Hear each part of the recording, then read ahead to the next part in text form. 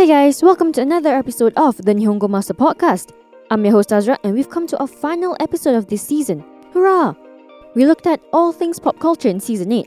Fashion, anime, manga, films, movies, TV. It's safe to say that Japanese popular culture has developed significantly in unexpected yet fascinating ways. We're wrapping up the season with a look at how Japanese popular culture created its unique pop culture identity and expanded itself globally. I mean, when you look at it, the beginnings of this contemporary pop culture was back in the shadow of the Second World War and the earlier China campaign. It must have taken a whole lot of being contested and challenged to get to where they are today. And just in a few decades, the land of the rising sun's global image has radically changed, especially in the West. Japan's story is a great example to show that pop culture is not only extremely potent in shaping national identity, but also the impact of using soft power to influence and attract international cooperation.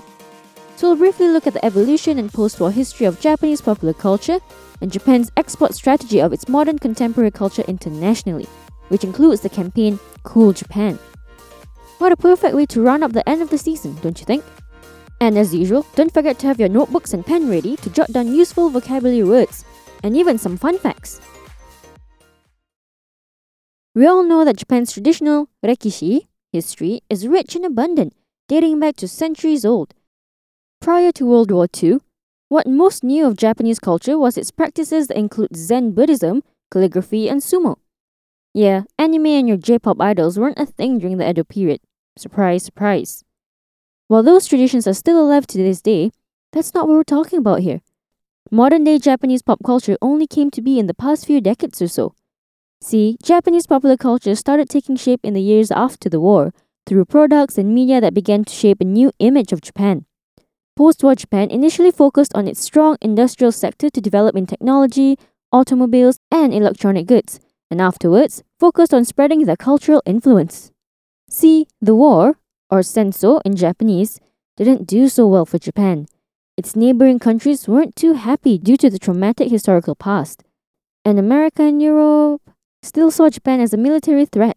I don't know if all of you are informed about what went down with Japan and the world during World War II. But I'm not going to get into that here. Time to brush up on your world history if nothing rings a bell for you guys. But anyway, Japan wanted a clean slate of sorts. Kind of hard after all that history. Popular culture was an ideal way to do that. So, to attempt to spread local popular culture and media, Japan had to create products that aren't appearing Japanese, yet not Western either. This desire to be distinct from other Asian countries and also from the West is based off a slogan created pre-war Japan, Wakon Yoosai, to mean Japanese spirit, Western technologies. This is going to be a recurring theme in today's episode, so keep this one in mind, guys. During the 1964 Olympics in Tokyo, the country took it as an opportunity to show that they have distanced itself from the atrocities caused by Imperial Japan during the war and reintroduce themselves as a peaceful and prosperous nation to the world by showing a whole new image of themselves. One that's more economically and technologically advanced with this hip new popular culture that's not Japanesey at all. This is just one method of export and advertising, which we will get into that in the later half of this episode. Safe to say though, the country did quite a bit of preparing during the years between the end of the war and the start of the Olympics, don't you think? Now, this popular culture, or Taishu Bunka in Japanese, that they advertised for their new images, and I quote something I read somewhere, culturally odorless pop culture. I mean, I get it why it went how it did. It was a politically good move. It only made sense to want to improve the national image when, at the time, the national image was much in war and politics and all that not so fun stuff. So, to increase the acceptance and kyomi, interest of Japanese culture outside of Japan, these culturally odorless pop culture looked a lot like kawaii. It all comes full circle, doesn't it? I told you in the first episode that kawaii is the common denominator in a lot of aspects of Japanese popular culture. The idea of hiding their Japanese-ness is, in quoting Koichi Iwabuchi's Recentering Globalization, Popular Culture and Japanese Transnationalism, to focus on the way in which cultural features of a country of origin and images or ideas of its national, in most cases stereotypes, way of life are associated positively with the product or consumption process. Whew, that was a mouthful. It's basically what we mentioned before. Wakon Yosai. Iwabuchi also emphasized that popular culture industries in Japan emphasized on hybridism and mukokuseki, something or someone lacking any nationality, but also implying the erasure of racial or ethnic characteristics or a context, which does not imprint a particular culture or country with these features. Is the idea that anything foreign can be domesticated into the familiar, which also blurs the boundaries of exclusive culture. Basically, what Japan did was appeal to foreign audiences to increase their interest in Japan and Japanese culture, all through pop culture products that may or may not be consciously linked to Japan. Take Pokemon, for example. It's one of the most popular Japanese animation in the world, and especially to kids in the States. The show subtly hints that the characters are not in the US, but nothing concrete that indicates them to the Japanese culture. So these products, regardless of what form of media it is, it always has one thing in common though. It had to be wildly creative. There was a strong focus on artistic and creative flexibility. Basically, anyone with a unique idea of how to express their ideas through the means of pop culture can be part of the pop culture industry. Now it all makes sense how Harajuku is a mix of a bit of everything. Because there's so much freedom of expression to create this modern contemporary culture. Of course, there wasn't a coherent style. Everyone expresses differently. But hey, the thing is, pop culture media and products alone wouldn't have been able to reach the state of where Japanese popular culture is today. It's the technology, as we mentioned earlier. The economic growth led to the increased use of technology and allowed new media and popular culture to spread more efficiently. Demand was booming, and technology was needed to keep up with the spread. Japanese companies promised products that would make life easier, and they delivered.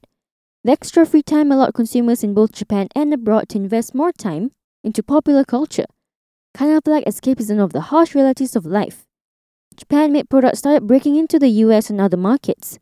Those products, along with other software cultural products like animation and computer games, became more into the foreground. And after all of that, the association of made in Japan with cheap and low quality goods disappeared and instead now holds superiority in quality. So, the takeaway we have here is that the main key to Japan's success in its pop culture is by creating appealing products that are culturally odorless and using technological advancements to market them. End of story. Here's a quick vocab recap. Rekishi, history. Senso, war.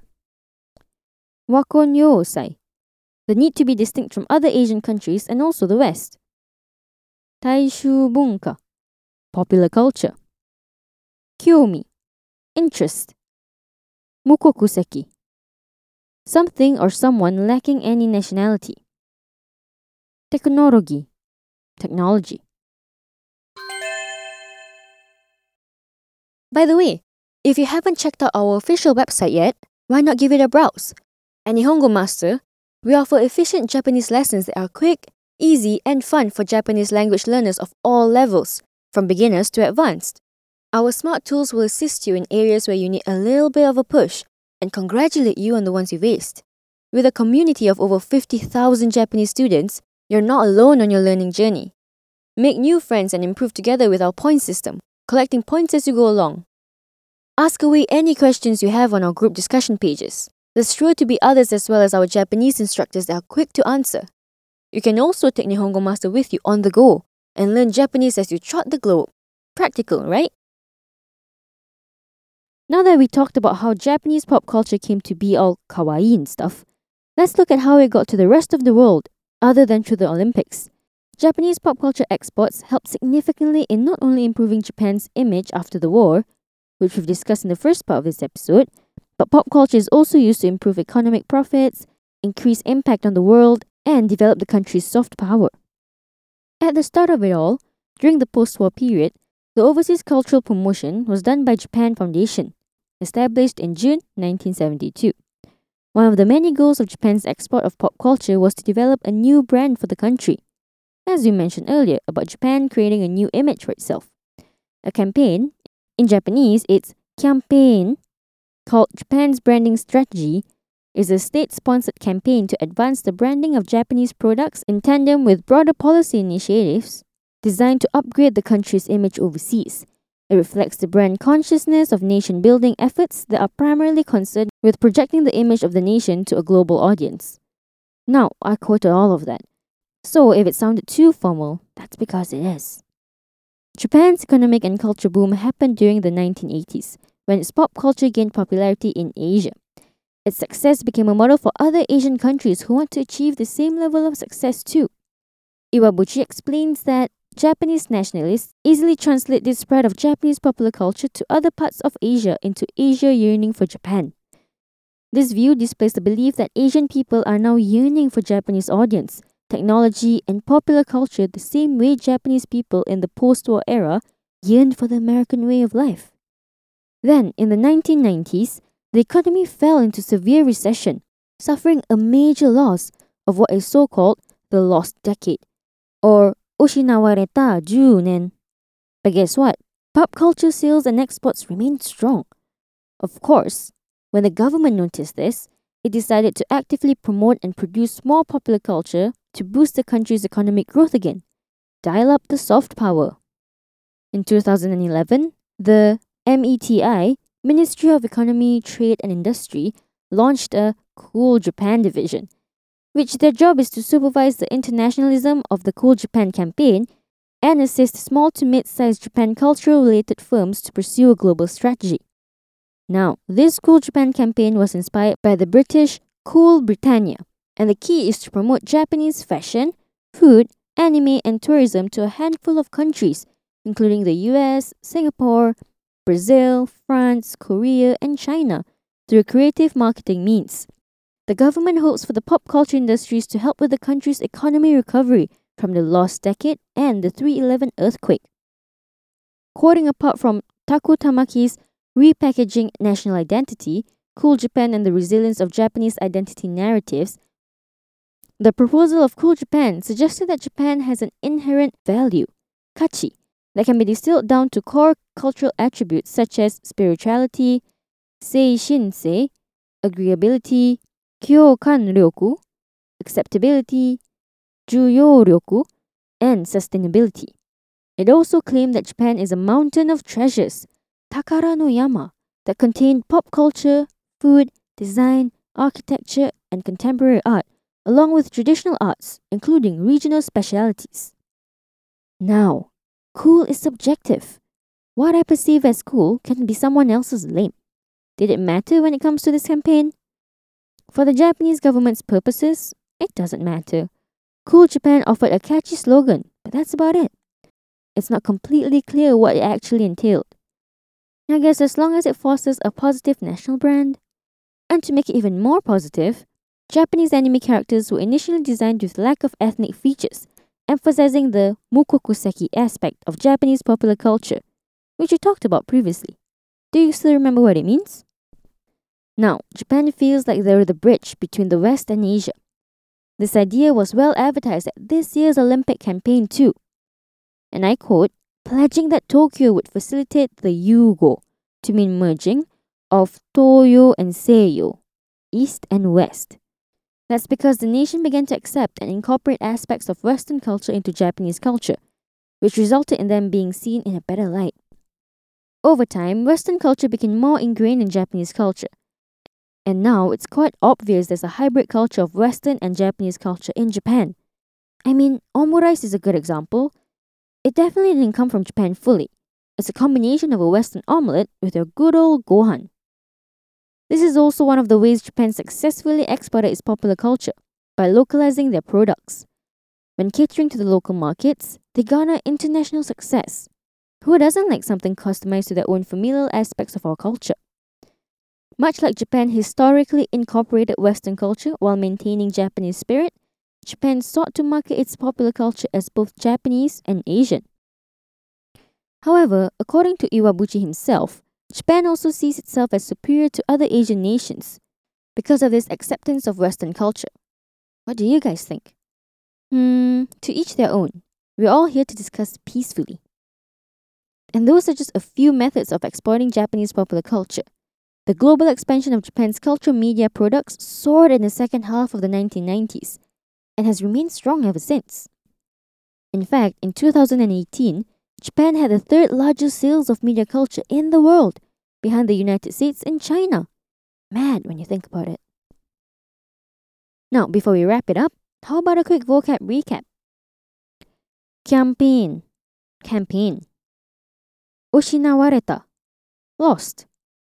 10年, 10 years. Kachi, value. Yugo, merging. Toyo, east. Seiyo, west. That Japan has successfully exported its popular culture to the world?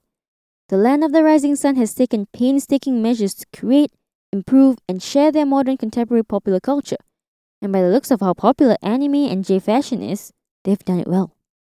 While this Japanese popular culture boom has had a positive impact on the country's image and identity, it focuses on the superficial aspects rather than the old traditions.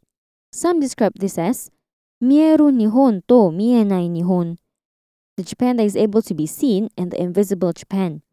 As Japanese popular culture becomes bigger, the invisible Japan, like indigenous groups of Japan and the like, become more and more difficult to find. What do you guys think of this? Tell us your thoughts by commenting on our social media platforms. You can find us on Twitter, Facebook, and Instagram. And if you're keen to know more about these indigenous groups, we talked quite in depth about some of them, like the Ainu and Ryukyu in Season 1, Episode 5, Island Life. Over at our Nihongo Master blog, we have tons of topics like these for you to read up on if you're interested. And of course, if you're keen on picking up some more Japanese for yourself, pop onto our official website, nihongomaster.com, to learn more. While you're at it, why not get yourself a subscription? Get a head start on your Nihongo journey with Nihongo Master. And thank you so much for listening in to the final episode of Season 8. Join me in the next season where I'll be walking you down another avenue of Japan's rich culture. Mata ne!